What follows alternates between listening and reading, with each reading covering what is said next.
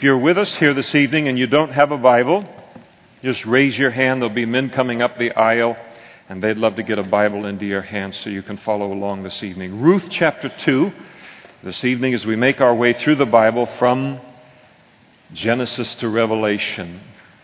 And we kind of pick things up where, as we left off in our account last week, where Naomi, her name meaning pleasantness, meaning optimist and cup half full kind of person, has re-entered into the city of Bethlehem with her daughter-in-law Ruth, and she has declared to everyone, because of the severity of her losses while in the land of Moab, that she doesn't want to be called pleasantness anymore. She wants to be called Mara. She wants to be called bitter.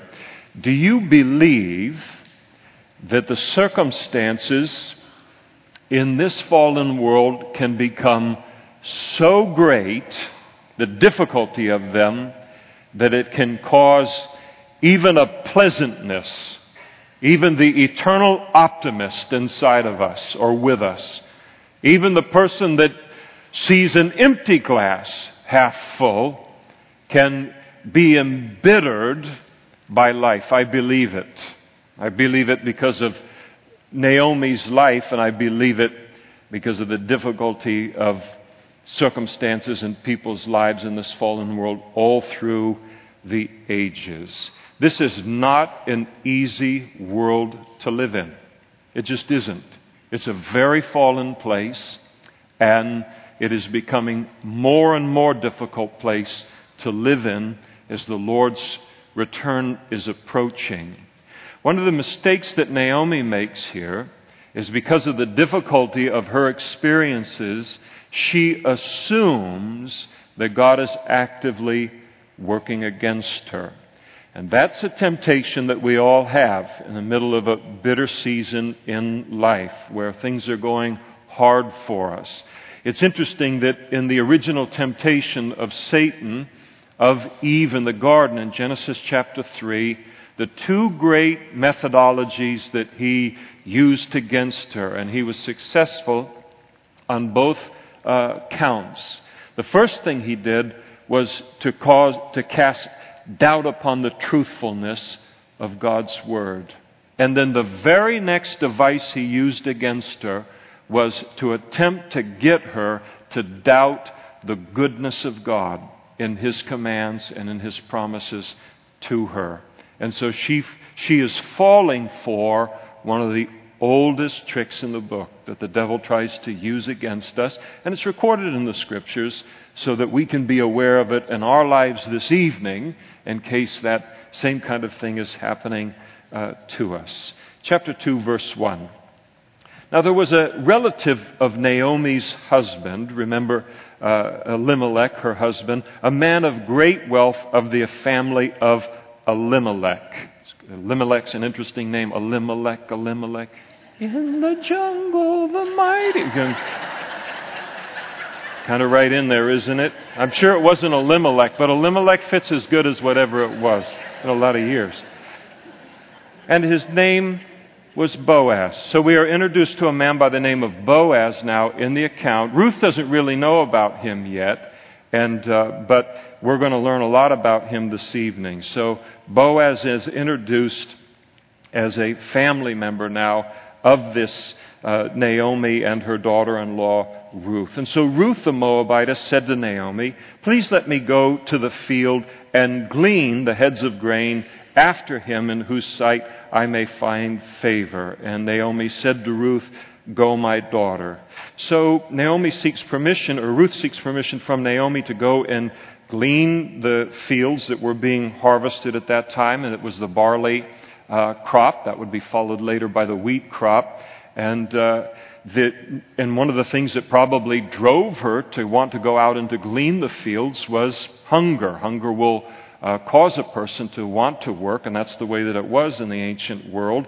And so they're hungry, they no doubt need food. And God had provided a law in the law of Moses for the stranger and the widow and for the fatherless, the powerless, or the poor, within the nation of Israel to be provided for through this thing called gleaning. And so the harvesters would go through their field. They would harvest their wheat or harvest their barley. They could only take one pass through the field and get all of the grain that they could. They couldn't make 2 or 3 or 4 passes and wipe out everything that was in the field. If they went through and they had orchards, they could make one pass through those orchards, take all of the fruit that they could on the one pass, but anything they didn't get the first time that might have ripened a week later or 2 weeks later, that was to be left on the trees for the poor and the vulnerable in the culture to come and be able to receive that as food. So it was kind of the social welfare program of the ancient world. And it was a really beautiful balance of how God did it, because He provided for them and He wanted to provide for them. He blessed the country enough that it would be able to take care of its poor. But the farmers were not told to take and harvest the grain and then deliver it to the poor. The poor had to go out into the fields and they had to gather what was left over. And there's something for all of us, no matter who we are, where work is a good thing. It produces something important in our lives and great character. And so there was food, but it had to be worked for. And one of the things we learn about Ruth here is she didn't expect life to hand her anything. And as we'll see, she was a very, very hard worker. And so then she left and she went and gleaned in the field after the reapers. And she happened to come to the part of the field that belonged to this relative by the name of Boaz, who was of the family of Elimelech. Well, in the natural, it looked like, and it happened. But God is orchestrating the whole thing. How many of us, don't show your hands yet, how many of us, it wasn't until after we came to the Lord that we could look back and see how God had been drawing us for a very, very long time. How many of you had that sense once that happened? And that's the way that it is. God's working here, but sometimes it is until later that we see, oh, His fingerprints are all over this whole circumstance. And so she goes into that field, and now behold, Boaz came in from Bethlehem out into the fields where the barley's being harvested, and he said to the reapers, "Get going, you scurvy dogs. Time is money." No, he said, "The Lord be with you." And then they answered him, "The Lord bless you." Can somebody get me a job application for this place? It's really fabulous. It tells us a lot about Boaz, who he was as a boss. Remember, this is a very, very dark, ungodly time in the history of the children of Israel. And here you have people who are walking with God, walking openly in their testimony of their love for the Lord. And so this guy's got a love for God that he can't keep inside of himself, and a joy of the Lord that he's got to, communicate it to his workers when he shows up in the field. And so he's just full of the Lord, and that's the kind of place I would want to work too. So the Lord bless you. And Boaz said to his servant who was in charge of the reapers, "Whose young woman is this?" He noticed a new gleaner out into the field, and probably weren't a lot of strangers in Bethlehem in those days. And so the servant who was in charge of the reapers answered and said, "It's the young Moabite woman who came back with Naomi from the country of Moab. And she came to us and she said, 'Please let me glean and gather after the reapers among the sheaves.'" And so he said, she's very polite, she's very humble, she asked for permission.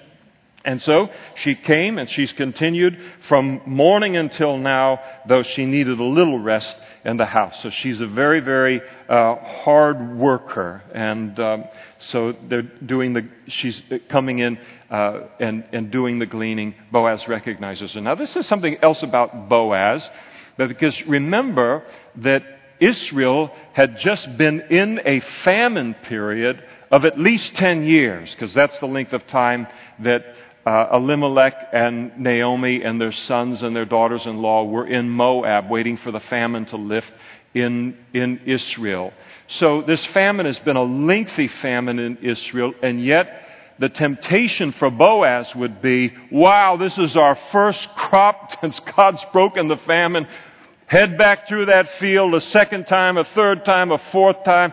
We can't afford to leave anything behind. It's been a long time since we've been able to put any grain in the storehouse. And yet he doesn't. He honors the law of God, even with the margins being as fine as they are, honors the law of God related to harvesting and providing for those that were in need. And when we look at this whole situation that's going to happen with Ruth, and you probably know the end of the story, they're going to get married. Hate to ruin that for you. We could have made it like a BBC movie and you don't know what's going to happen till the end. But they're going to end up getting married. The interesting thing is their lives would have never come together if Boaz hadn't been obedient. There would have never been a getting to know one another, never been a marriage, there never would have been a child, there never would have been a King David of that lineage, there never would have been a Jesus of that lineage. It all happens because he was to a detail obedient to the Word of God. I think for us as Christians, we have no hope of ever experiencing the fullness of God's will for our life if we live partially obedient lives. If he had lived a partially obedient life, none of this is going to unfold. One of the ways that God directs us in his will and his purpose for our lives is by having us obey him when it costs us something to obey him. And he directs us in life through our obedience. And so it was a good thing that he obeyed, or this entire plan would have been, destroyed by his disobedience. And so Boaz then approached Ruth and comes to her and begins to interact with her. And he said, "You will listen, my daughter." And this lets us know that there's a considerable age difference between Ruth and Boaz. He is, without a doubt, old enough to be her father. And so, "You will listen, my daughter, will you not? Don't glean in another field, nor go from here, but stay close to my young women. Let your eyes be on the field which they reap. You just follow right behind them and go after them. Have I not commanded the young men not to touch you? And when you're thirsty, go to the vessels and drink from what the young men," that is kind of his employees, have drawn. And so normally the gleaners would wait until the reapers had already gone through a field and were on their way to the next field. And Boaz comes to Ruth and says, "No, I want you to stay closer than that." And he's looking out for her physical safety. And he also spoke to the men that were a part of his work crew. Remember, it's a very low time morally in Israel at that time. And he makes sure that nobody's going to do anything inappropriate or say anything inappropriate around her or in front of her. So he makes these arrangements for her safety, and he assures her of her safety, that she'll be protected if she stays in the field and stays close to her his workers. Also providing water for her. I don't know how many of you have done agricultural work. I did a little bit of it when I was in high school, and that's hot work because it gets done in August, it gets done in September, it's hot. And when you got to lug your own water around, it's just one more thing you got to tote from wherever to the workplace and then all the way through the fields, and got to have it hanging somewhere and all that. So when he says, "Listen, you don't need to worry about bringing your water every day. You just go and you get water where all of my people are getting water." It's really very, very generous of him there. And so she fell on her face. Ooh, that must have hurt. No, she bowed down, and just speaks of her humility, and bowed down to the ground and said to him, "Why have I found favor in your eyes?" She's very humbled by how kind he's being, "that you should take notice of me since I'm a foreigner." So she's a Moabite in Israel. If you've ever been a foreigner in a foreign land, well, you would be then, wouldn't you? But I mean, if you're a foreigner in some other land, I mean, you feel very, very vulnerable. And when somebody looks out for you, that's a big deal. And so she's really impacted by his care for her. And Boaz answered and said to her, here's the reason. It has been fully reported to me. I mean, the word is out concerning your reputation and all that you've done for your mother-in-law since the death of your husband, and how you have left your father and your mother and the land of your birth and have come to a people whom you did not know before. And then he says, may the Lord repay your work, the good that you've done to Naomi and the sacrifice that you've made, and a full reward be given to you by the Lord God of Israel, under whose wings you have come for refuge. So he prays a blessing over her. What he doesn't realize at that moment in time is that God's going to use him to fulfill his prayer. God does that kind of stuff. It's wonderful. And then she said, let me find favor in your sight, my Lord, for you have comforted me and have spoken kindly to your maidservant, though I am not like one of your maidservants. And so you're treating me, I'm just a kind of poverty-stricken gleaner out here, and you're treating me like a part of your workforce. And now Boaz said to her at mealtime. So here you got where you've got the boss, and he's got his employees, and then you got the gleaners over here. The gleaners didn't head over and eat the lunch that the boss provided for his workers. And so they eat over here, the gleaners eat over here, if they can eat anything at all. So they break for lunch. And Boaz said to her at mealtime, come here and eat of the bread and dip your piece of bread in the vinegar. Now in the Hebrew, this word vinegar, it literally means kind of a concoction that is like vinegar and oil. Just like you go into a fancy schmancy restaurant and they got, not even so fancy schmancy, and they've got the olive oil and the vinaigrette there, the balsamic vinegar. And so that's what was given to kind of moisten the bread. Come and eat of the bread, dip your piece of bread in the vinegar. And so she sat beside the reapers, and he passed parched grain to her, and she ate and was satisfied and kept some back. This is the Ruth diet right here. Eat until your hunger is satisfied and then stop. I didn't see that in any of the commentaries, but it is interesting to note. So she ate until she was satisfied. Then she kept some back. She's going to bring it home to Naomi, as we'll see, hopefully this week. And when she came, she rose up to glean. Boaz commanded his young men, saying, let her glean even among the sheaves, and don't reproach her. Also let grain from the bundles fall purposely for her, handfuls on purpose. Leave it that she may glean, and do not rebuke her. So she's obviously kind of a rookie at this whole gleaning thing. And so Boaz looks and says, she's going to make some mistakes, and you could only glean fields that they had already harvested. He said if she starts to wander into the fields that haven't been harvested yet and starts yanking off grain, he says, don't yell at her over that. You let her do that. And in fact, I want you to drop handfuls of grain so she can look at it and pick it up and be sustained. And so she gleaned in the field until evening, beat out what she had gleaned, and it was about an ephah of barley. 27 pounds of barley.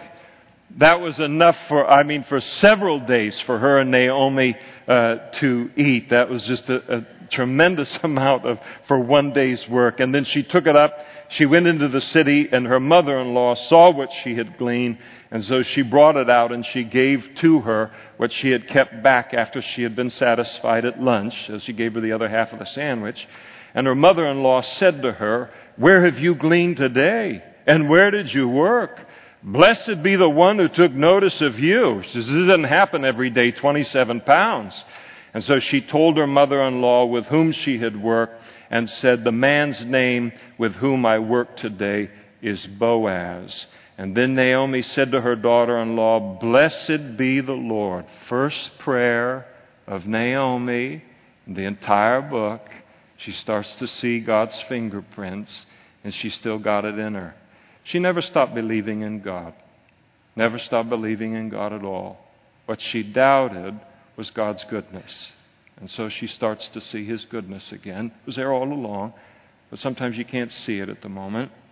So she cries out and said, "Blessed be he of the Lord who has not forsaken his kindness to the living and the dead." And Naomi said to her, "This man is a relation of ours. He is one of our close relatives." And that word close relatives in the New King James, in the Old King James, it's translated kinsman redeemer, which I like better.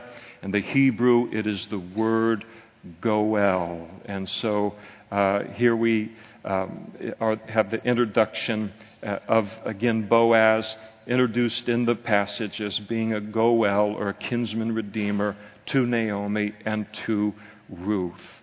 The word goel, the Hebrew word, it means to redeem. And what a goel was under that covenant was your nearest blood relative. That was your kinsman redeemer.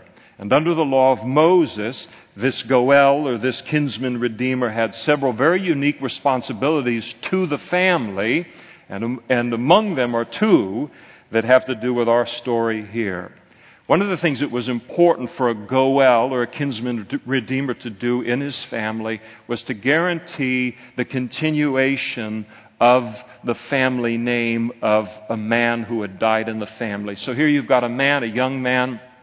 He marries a bride, and then something tragic happens and he dies before she bears a son to carry on the family name. And so the name of that man would be extinguished in the history of Israel. It was very important to the Jews that their name in Jewish history, which they considered to be the most important history in the world, and indeed it is, they did not want their name to be lost in history. They wanted that name in play. I mean, who knew whether there might be their bloodline that the Messiah is brought into the world through that bloodline. So it was very, very important to them. And so if the brother died without an heir with his wife, then the nearest blood relative, male blood relative that was eligible would then marry the widow, and then they would work. Well,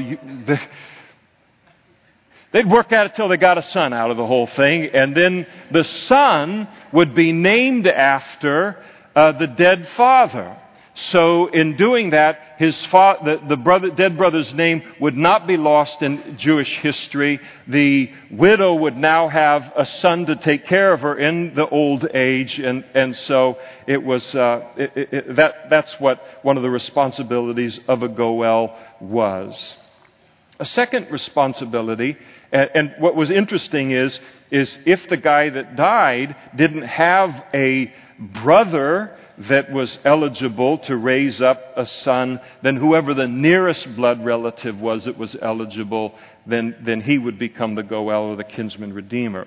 Likewise, if a family member fell on hard times, like Elimelech did financially, and they had to sell their land to a stranger or someone outside of the family, the goel or the kinsman redeemer could step in and say, "Hey, I heard that Elimelech sold his land to you for such and such a price because they've hit hard times.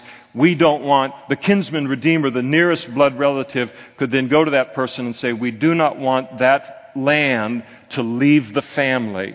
And so I'm here to pay the price to bring that land back into the family so it wouldn't be lost for that family." And so here Naomi recognizes the potential significance of this development of Boaz now recognizing and getting introduced to Ruth. She believes Boaz to be the closest blood relative to Mahlon, the deceased husband of Ruth, and so he would be the one that would naturally marry Ruth, raise up a son to carry on the name of Mahlon. He would also be the one, and having significant wealth, the one who would then redeem the land that her husband Elimelech had sold to somebody else outside of the family. And so Naomi is very excited because Boaz possesses the blood relationship and the wealth to accomplish both of these things, which were and are a big deal to her. And so she informs that Boaz is one of our close relatives, and Ruth the Moabitess, verse 21, said, he also said to me, you shall stay close by my young men until they have finished all my harvest. And Naomi said to Ruth, her daughter-in-law, it is good, my daughter, that you go out with his young women. You stay with them. Safety issues, again, a very shady time in Jewish history, and that people do not meet you in any other field. And so she stayed close by the young women of Boaz to glean until the end of the barley harvest, and then she continued on through the wheat harvest, and she dwelt with her mother-in-law. So she continued with Boaz's work crew for several weeks, but now they get toward the end of the summer, and these two widows are facing a very real problem. And the real problem that they're facing is, great, we've got food to eat, but it's only because you're gleaning. But they don't harvest fields 4 seasons a year around here. And so this is going to dry up. And so what are we going to do in terms of a long-term solution to our particular circumstance? And so that's what Naomi is looking at, and she now seeks a long-term security for Ruth through Boaz, the kinsman redeemer, here in chapter 3. And then Naomi, her mother-in-law, said to her, my daughter, shall I not seek security for you, that it may be well with you? Now, security for a woman in that ancient world was having a husband and having a home. So that's what she's going to look for. This is a man who looks like he has a responsibility to marry you, and he also is financially secure enough to provide you with a home. And so this is what she's thinking, and then this is her plan. Now Boaz, whose young women you were with, is he not our kinsman redeemer, our relative? And in fact, he's winnowing barley tonight at the threshing floor. Now, a threshing floor was a stone kind of surface that would be located in any kind of an agricultural area in Israel. It would be elevated. And then when the evening would come and the winds would be blowing, they would take the chaff and the wheat. They would grind down until the chaff was separated from the wheat, and then throw it up into the air, and the chaff would blow away and the wheat would be left. And that's what they would do. Now, in those days, a threshing floor in a city like Bethlehem, that was like a co-op. Nobody was so wealthy that they owned a threshing floor for themselves very often, or if they did, they would share it with other farmers. And so here is a situation where Boaz kind of has gotten on the schedule to use the threshing floor for that night. And apparently the schedule was well known, and so she knows that he's going to be there, and he's going to be doing the final acts of bringing in this harvest of barley. So he'll be there tonight at the threshing floor. And of course, to bring in the harvest, separate the chaff from the wheat, be left with the kernel of the wheat, put it into bags or into containers. I mean, this was just the greatest. God, you're too much. Look at how you've provided for us. Isn't he amazing? And so there'd always be a great celebration and praise of God involved in it, and probably a pretty good meal involved too. So she said, that's going to be happening tonight, and therefore wash yourself and anoint yourself. Kind of put your best foot forward. And we're going to see that she had a best foot to put forward in just a moment. And put on your best garment and go down to the threshing floor. So go there. But while they're doing the threshing and bagging it and doing all of that, don't make yourself known to the man until he's finished eating and drinking and celebrating. And then it shall be when he lies down. I mean, she knows men. I'm telling you, this Naomi, God bless her. So he's going to eat, he's going to drink, then he'll want to sleep. Remember, there's no football in those days, so they couldn't really do that. I've used football a little bit in recent sermons because it's getting close now, isn't it? It's not that I don't like baseball, but I don't like baseball, so I'm always eager for football to come. And so when it shall be, now my son-in-law loves baseball, so it keeps me humble in that. Well, okay, so he's going to lie down. that you shall notice the place where he lies, and then you shall go in, uncover his feet, and lie down, and he'll tell you what you should do. Now, this is really like weird to us. So he's going to lie down, he's going to go to sleep. You go down at the base of his feet and take his blanket and put it over you. Absolutely pure, absolutely innocent in that culture, no anything bad about it and all. Essentially what she's doing is she is letting Boaz know in no uncertain terms that she is interested in being married to him. It's almost like a proposal of marriage. Some people may think, it's against the Bible for a woman to propose to a man. I don't know. It's happening right here. I don't recommend it. But there does seem to be some liberty here on this. So this is what she's doing. He's an older man. He doesn't think, as we're going to see in just a moment, that she would be interested in someone like him and the whole deal and all. So she's going to make it clear. I am interested in being married to you. Now, we talked about English movies. You ever watch these Dickens movies or whatever these things? I'm talking about clean movies now. Where these English people don't talk to one another about what they feel for each other. I'm alone. I'm all alone in a room. Lord, help me. Anybody watched any of these movies? Does it drive you crazy? Would you tell her you love her? Would you tell him you love him? But then there would be no British movies, would there? The whole thing is, why don't these people talk? He gets on the bus and he drives away. She gets in a taxi. She goes in the other direction. They never see one another again. They're head over heels in love with one another. Would somebody talk in this movie? Now the Hebrews, they had it down. So this is known as good communication. There's no way Boaz, not even a man, can miss this communication by a woman to him. And she said to Naomi, all that I say to you, I will do. You know the culture, I don't, I'll do it, I trust you.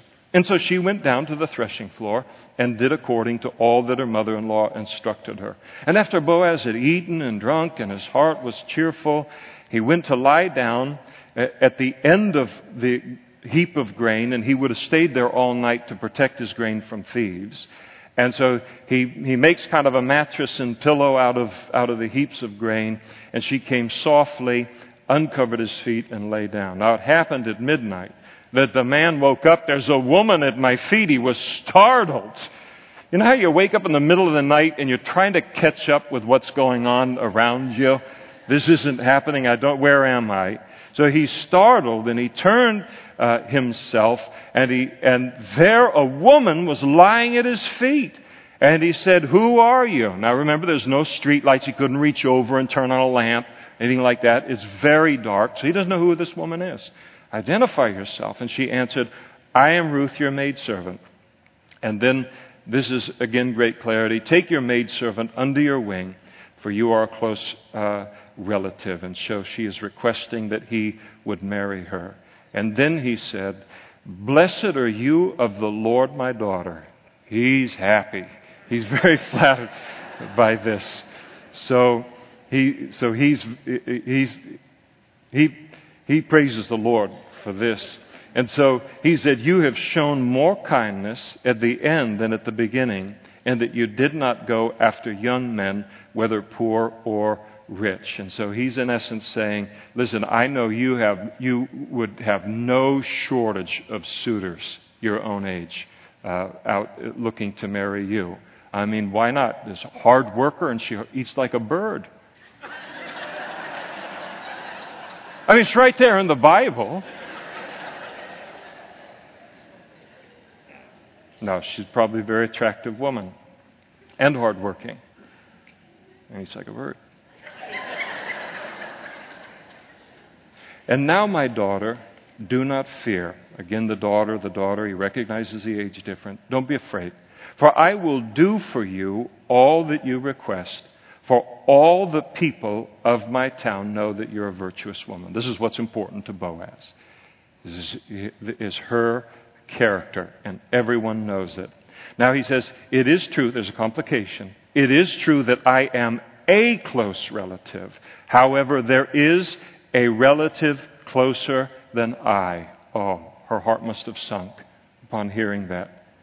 Stay this night, and in the morning it shall be that if he will perform the duty of a close relative for you, then good, let him do it. But if he does not want to perform the duty for you, to marry you, then I will perform the duty for you as the Lord lives. So he wants to do it, but he only wants it in God's will, wants to marry her. He said, lie down until the morning. So he's not striving. There's nothing about the potential of this that makes him say, okay, now let's see, how can we figure this thing out, and we can do this and all, and then the nearest kinsman won't, and this and all. He completely faith in God. He doesn't want, even as wonderful as this is in his heart, he doesn't want anything to do with it unless God is in it. And so he gives God room to work in the situation. So she stays the rest of the night, and one of the reasons that would be the case is that it's midnight when this conversation occurs. The only women out on the roads in the middle of the night, even in those days, would have been prostitutes. So she would have been in danger if he said, get out of here right now, and head back for home after the conversation. And so he didn't want to jeopardize her safety. He's looking after her. But at the same time, he is concerned over the fact that if she leaves once the sun has gone up, then people would recognize her. The gossips and the slanders would come to wrong conclusions and maybe harm her reputation. And so she will end up leaving before the sun comes up. So great wisdom here, and a great concern of a man for the reputation of the woman that he's wanting to marry. And so she lay down at his feet until morning, and she arose before one could recognize another, and light enough to see and get home, but not to recognize the face of a person. And then he said, do not let it be known that the woman came to the threshing floor. And also he said to her, bring a shawl that is on you and hold it. So she holds this shawl out as kind of a container. And when she held it, he measured 6 ephahs of barley and laid it on her. 60 pounds of barley grain. Enough for Naomi and Ruth to eat for 2+ weeks. Again, she's got to be a strong gal, 60 pounds, to take that all the way home. And then she went back into the city. And she came to her mother-in-law, and Naomi said, is that you, my daughter? She probably hardly slept a wink all night. And then she told her all that the man had done for her. And she said, these 6 ephahs of barley he gave me, for he said to me, do not go empty-handed to your mother-in-law. He knew that Naomi was behind all of this, because culturally Ruth wouldn't have been able to come up with it. And then she said, Naomi said to Ruth, sit still, my daughter, until you know how the matter will turn out. For the man will not rest until he has concluded the matter this day. You got this man's word, man of character. You got 60 pounds of grain as evidence. This guy is not going to rest until he's solved. You won't wait days for his answer. He'll take care of this today. Again, she knew people pretty well. Now Boaz went up to the gate, and he sat down there. And the gate of the city was a place where that was the entrance. A walled city would have a main entrance into it. And it was where all of the kind of elders or the leaders of a city would sit. In those days, it would be all men. And so it was a place where you could do a business transaction if you needed witnesses to witness the transaction, because not everybody could read and write, and they didn't have paper to sign contracts and all of that. And so your contract paper was your witnesses. Or maybe you had a dispute with a neighbor over something. You would come to these elders that were sitting at the gates, who would then biblically address the dispute. And so that's where these kind of people were sitting. And so that's why Boaz went to that place. It was where you transacted business, the kind of business that he was wanting to transact. And so, behold, the close relative whom Boaz had spoken of, he came by, the closest, nearest relative to Ruth. And so Boaz said, come aside, friend. Come aside, competition. That's not his heart. He's trusting in the Lord, doesn't want to destroy any relationships over this. Come aside, friend, and sit down here. And so this man comes alongside him, and he sat down.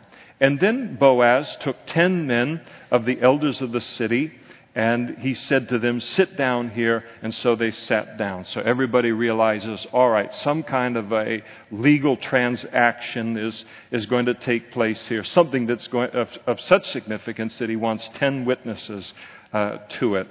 And then he said to the close relative, Naomi, who has come back from the country of Moab, sold the piece of land which belonged to our brother Elimelech. So the land's gone out of the family.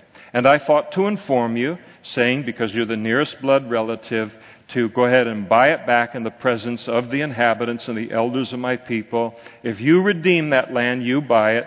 If you want to do it, then you redeem it. But if you won't redeem it, then tell me that I may know, for there is no one but you to redeem it, and I am next after you as the nearest kinsman. And the man said, I'll redeem it.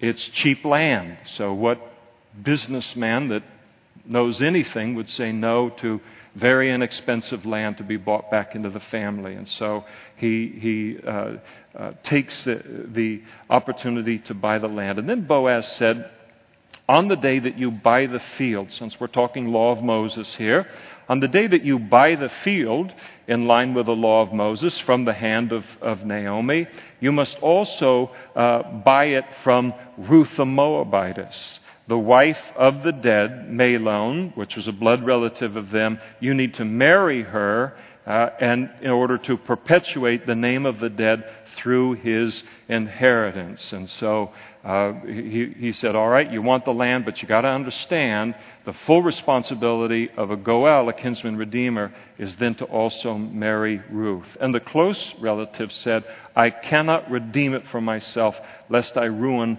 my own inheritance. So he looked at this, and whatever it was about his personal life or his, he said, this will complicate my current financial status. So he said, I would have wanted the land, but I'm not interested in marrying someone, raising up a child in that relationship.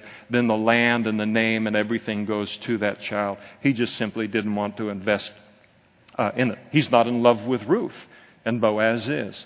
And so he said, I'm not interested in it. You redeem my right of redemption for yourself, for I cannot redeem it. And so he gives permission to Boaz to go ahead and be the one that does it. Now, this was the custom in former times in Israel concerning redeeming and exchanging. To confirm anything, one man took off his sandal and gave it to the other, and this was a confirmation in Israel. So concerning that whole law of the kinsman redeemer for raising up a son to a dead relative, let's say you were eligible to marry your widowed sister-in-law, and you said, I'm not doing that. There was a way out. You could refuse to do it.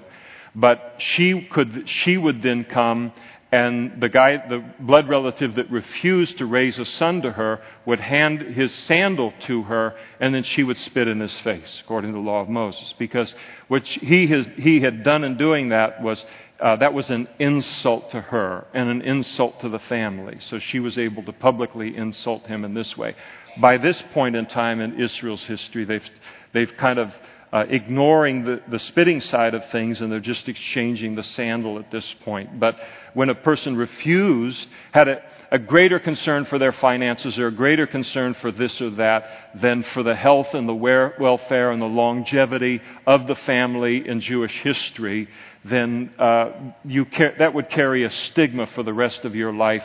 You were the man who loosed his sandal, and that was an insulting thing to be known for in those days. And so this is the transaction that occurred there publicly, a toned-down version of the law of Moses. And therefore the close relative said to Boaz, buy it for yourself. And so he took off his sandal. And Boaz said to the elders and all of the people that were gathered there, you are witnesses this day that I have bought all that was Elimelech's and all that was Chilion's and Mahlon's from the hand of Naomi. And moreover, Ruth the Moabitess, the widow of Mahlon, I have acquired as my wife to perpetuate the name of the dead through his inheritance, that the name of the dead may not be cut off from among his brethren and from his position at the gate. You are witnesses this day. And all the people who were at the gate and the elders said, we are witnesses. In other words,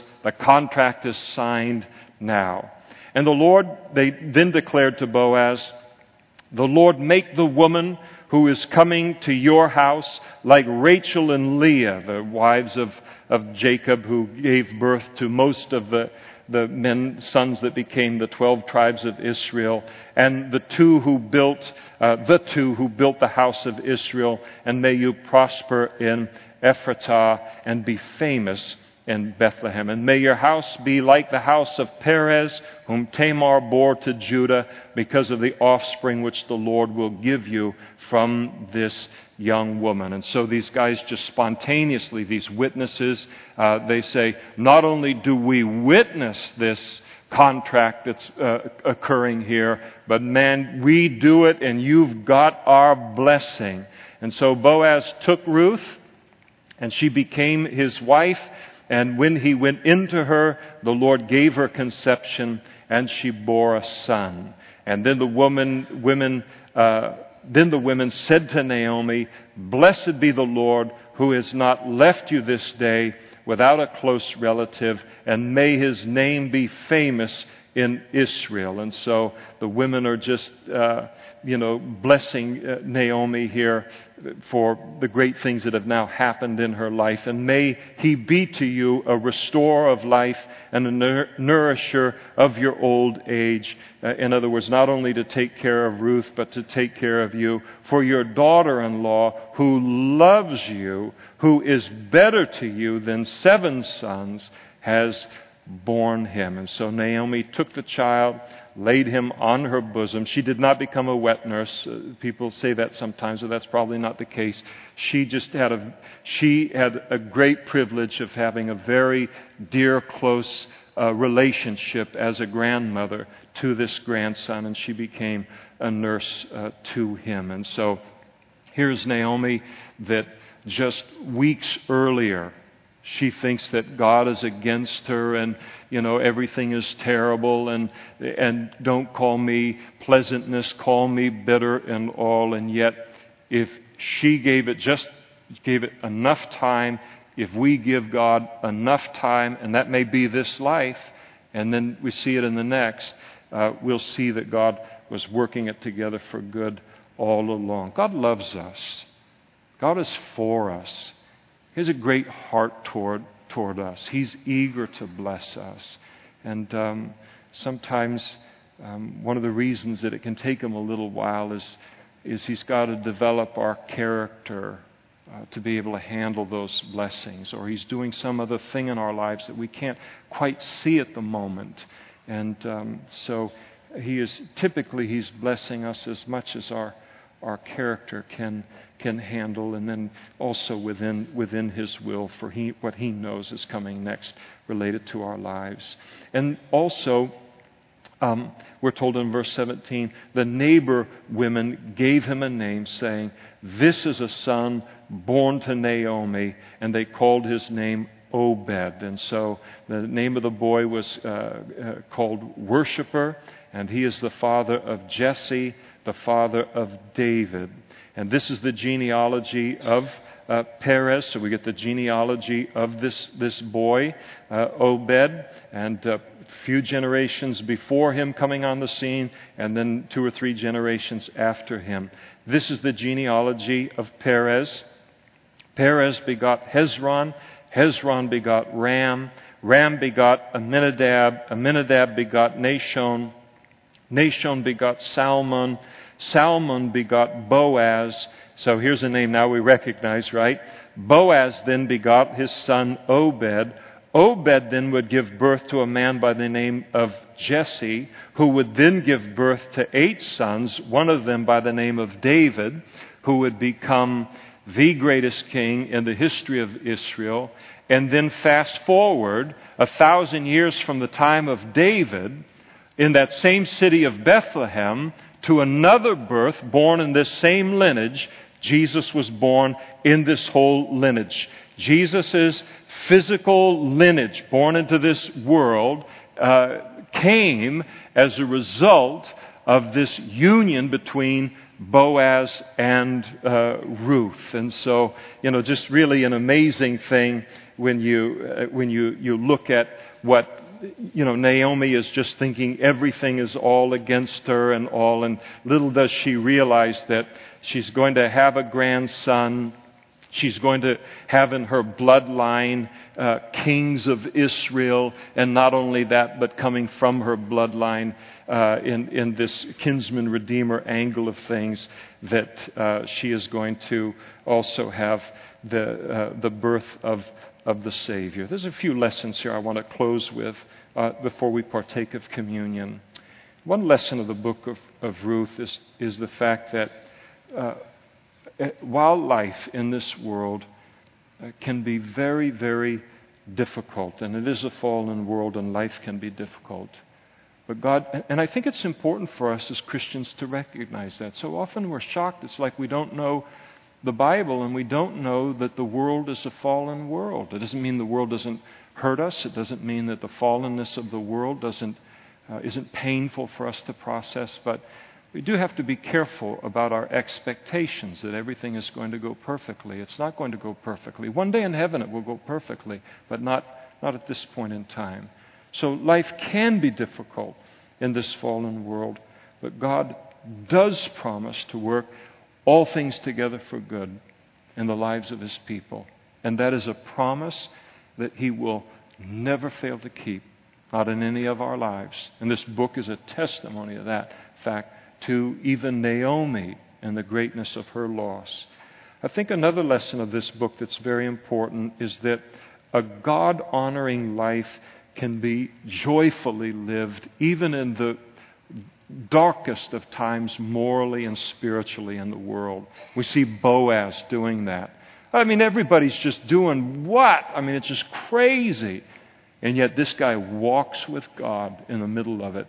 And I tell you, I don't think you could give him 50 cents and a bullfrog to get him to walk away from the Lord on things. He's thrilled to walk with God in the midst of the darkness. I think the book also teaches us that our lives of simple obedience to God, they are making a difference in human history. God isn't wasting our obedience to Him. But we have to remember that we may not see the fruit of our obedience to God in our generation. The fruit of our obedience may be 1, 2, 3 generations down the road. And then I think while there's all of these other wonderful lessons found in the book of Ruth, perhaps the single greatest lesson of the book has to do with this thing called redemption. The various forms of the Hebrew words for redeem or redeemer or redemption or kinsman redeemer, those words are used 20 times in this book. You say, what's the big deal? 20 times.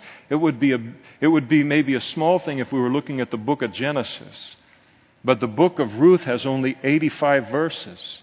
So 20 times God is talking about this subject called redemption. And the word redeem, the Hebrew word, means to buy, or it means to set free upon the payment of a ransom. And in this book of Ruth, we have a beautiful picture or a type of Jesus. And in the book, Boaz is a picture of Jesus, and Ruth is a beautiful picture of the church. And in this book, just as Boaz was able to redeem Elimelech's land and Ruth because he possessed 4 requirements of a kinsman redeemer, so too Jesus was able to accomplish an even greater redemption of not a piece of land, but the whole world, and not making a bride of a single Gentile woman, but a bride of as many in the world in human history that would look to Him in faith, because He too possessed the same 4 requirements of the kinsman redeemer. What are those requirements? Number one, the kinsman redeemer had to be a near kinsman. He had to be related by blood. Boaz was able to redeem the land sold by the deceased family of Ruth because he was a blood relative. Jesus was able to redeem this world and to save us, provide salvation for mankind, because he made himself a blood relative. We're related to him by blood. He was all God, all man, all at the same time. Sometimes people look and say, why was it necessary for the Savior of the world, a pure, spotless, unblemished sacrifice, why was it necessary for Jesus to be born into the world? And one of the reasons it was necessary was deity can't die. He had to take on human flesh to die for our sins. But another reason is, in order to fulfill the Old Testament picture of the kinsman redeemer, he had to become our blood relative in order to redeem us and to redeem the world. The Apostle Paul put it this way in Galatians chapter 4, verse 3 through 5. He said, even so we, when we were children, were in bondage under the elements of the world.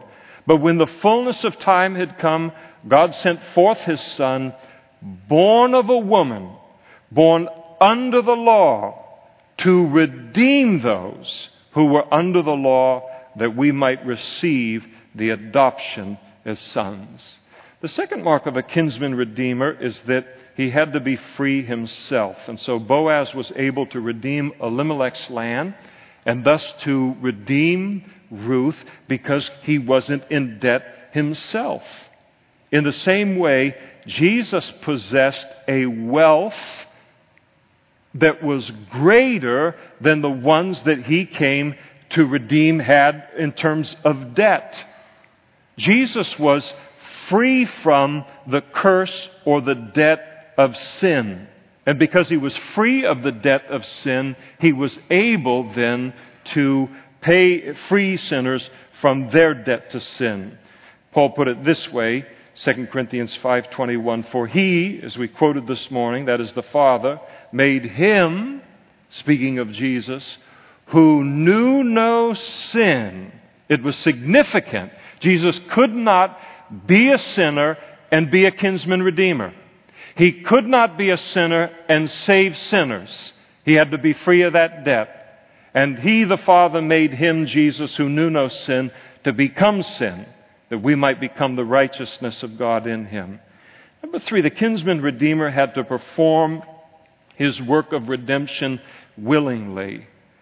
The nearest kinsman in the story of Ruth, he wasn't willing to redeem both Ruth and the land. Boaz was willing to redeem them both. And he also was willing to redeem at any price. And this is the same thing that is true of Jesus in terms of redeeming the world and redeeming sinful man. Jesus said, no man takes my life. He said, I lay it down of myself. I have the power to lay it down and the power to take it again. Elsewhere he said, greater love has no man than this, than that he lay his life down for his friend. Jesus performed his work as kinsman redeemer willingly. And then finally, the kinsman redeemer had to have the price of redemption. Boaz possessed a wealth that was greater than the debt of the one that he wanted to redeem. He had a wealth that was greater than Ruth's debt and the debt of her family. The Bible teaches that Jesus alone possesses a wealth that is great enough to overwhelm our debt to sin and to death and to hell and to the devil. Peter put it this way, knowing that you were not redeemed with corruptible things like silver or gold from your aimless conduct received by tradition from your fathers, but with the precious blood of Christ, as of a lamb without spot and without blemish. So if the men will come forward, we will serve communion tonight. The worship team will come forward and lead us in worship, and we'll spend some time just meditating upon our great kinsman redeemer and how he was unique in human history in his qualifications to provide you and I with salvation.